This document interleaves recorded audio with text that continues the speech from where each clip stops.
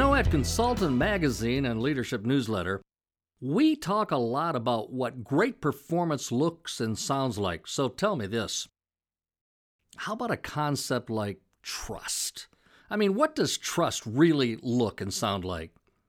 Well, now, I didn't say that it was going to be easy, that is. If it was easy, it would come too cheaply.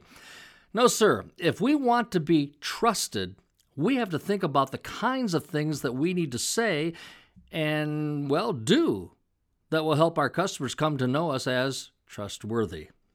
We took that bad scratch out for you.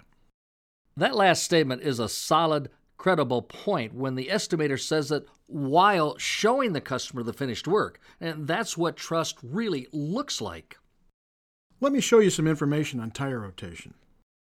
As you can see here, the spark plug tip, it's burned off. Look how worn these disc brake pads are. Now, that's what trust sounds like. When you make an assertion and choose to back what you say up with what you can show your customer, you set the stage for a more trusting relationship. If you look at your email, you'll see that I've added a picture of the leaky valve cover. I wanted you to see how bad the gasket is and how it's causing oil to drop onto your exhaust manifold, causing a lot of that smoke you were concerned about. You're a regular show-off, but nonetheless, thanks for letting us hear what you do to build trust with your customers over the phone.